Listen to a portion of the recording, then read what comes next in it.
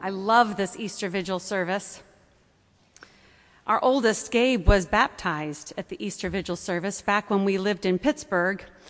And we were attending Church of the Redeemer at the time, and that service started at 10:30 p.m. It started outside with a big bonfire, and we went in and read, I think, all the readings. It was after midnight before we left the church on that Easter Vigil night. This service is ancient. It's been around since the 100s. By the time the 3rd century, they moved it to early morning so that the service started in darkness, and as the sun rose, right about the time we would be saying Alleluias, the sun would be streaming in the windows, and you would want to blow your candle out by recognition of God's faithfulness in the resurrection.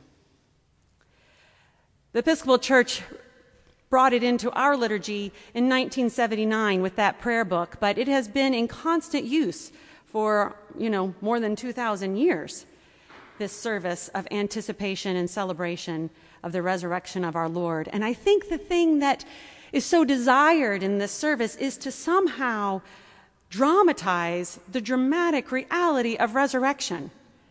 I mean, how do you do it? You've got to have fire, I guess, and you've got to have bells, and you've got to have loud music, and you've got to have candles, and we try to recite the whole salvation history. Just so you know, we only read 3 of the 6 readings. There's a lot to say about what God has done in Christ's triumph over the grave. And somehow we want to dramatize that so that we can remember the power of the resurrection. And I will confess that I have a fantasy of starting one at 5 in the morning. I think that would be marvelous to watch the sun come up in the space as the candles are blown out. I'll give you a big heads up, though, if I ever go down that road. In the resurrection, God is reordering. In Christ's death, when we die in Christ's death with him, we are given life in him. A reordering is happening. Death no longer has dominion. Kenneth Leach, in his book entitled We Preach Christ Crucified, refers to words from the Orthodox liturgy of the Easter Vigil in which hell is made to speak. In that liturgy, hell says, "Today doth Hades groaning cry, my might is sacrificed. The shepherd is crucified and Adam raised. Those that I ruled, I have lost. Those I devoured in my power, I have disgorged them all. The crucified has opened the graves, and the power of death has no avail." There's an Eastern Orthodox icon in which Christ is descending into hell. He is holding the cross above him, and then with one arm he is dragging Adam out of the pit.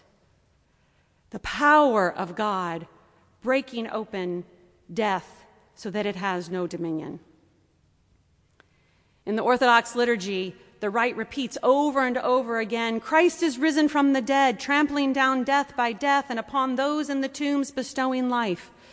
Over and over and over again, this is recited, till it reaches a frenzy, and everyone's shouting it at the top of their lungs. "Christ is risen from the dead, trampling down death by death, and upon those in the tombs bestowing life."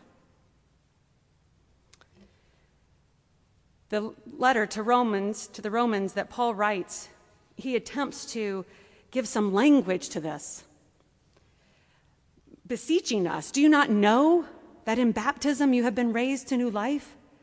Do you not know who you are in Christ, that being baptized into his death, you are now raised to new life?" This changes everything, Paul says.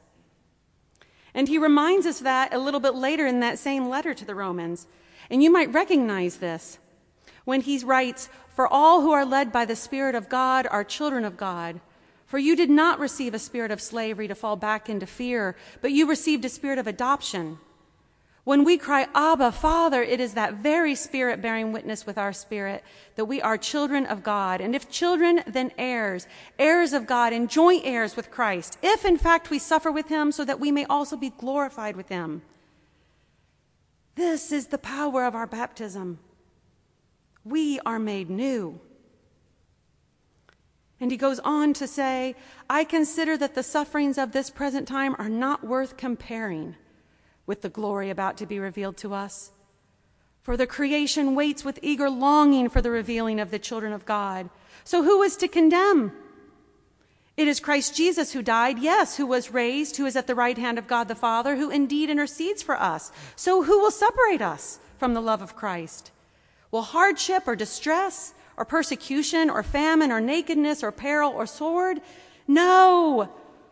In all these things we are more than conquerors through him who loved us.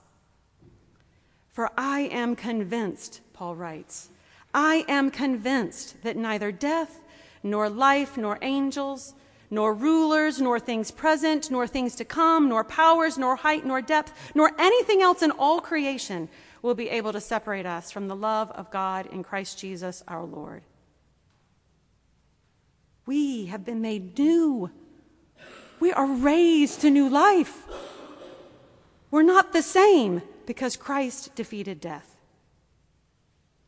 And so we have nothing to fear. Nothing to fear. In Paul's second letter to the Corinthians, he continues with this very topic, reminding us of our salvation. He says, we are putting no obstacles in anyone's way, so that no fault may be found with our ministry, but as servants of God, we have commended ourselves in every way, through great endurance and afflictions, hardships, calamities, beatings, imprisonments, riots, labors, sleepless nights, hunger. We've also done it by purity, knowledge, patience, kindness, holiness of spirit, genuine love, truthful speech, and the power of God.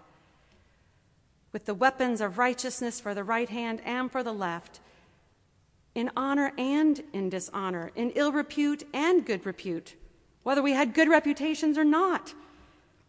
We are treated as impostors and yet are true, as unknown and yet are well known, as dying and see we are alive, as punished and yet not killed, as sorrowful yet always rejoicing, as poor yet making many rich, as having nothing and yet possessing everything. Being baptized into the death of Jesus and raised in his new life, we look as if we might have nothing, and yet we possess everything. That is what we are promised in Jesus' resurrection. God is reordering the world and inviting us to live into that reorder, to live as resurrected people, made new by the suffering of Jesus that liberates us all from the suffering that we fear. For there is nothing that can defeat us in Christ.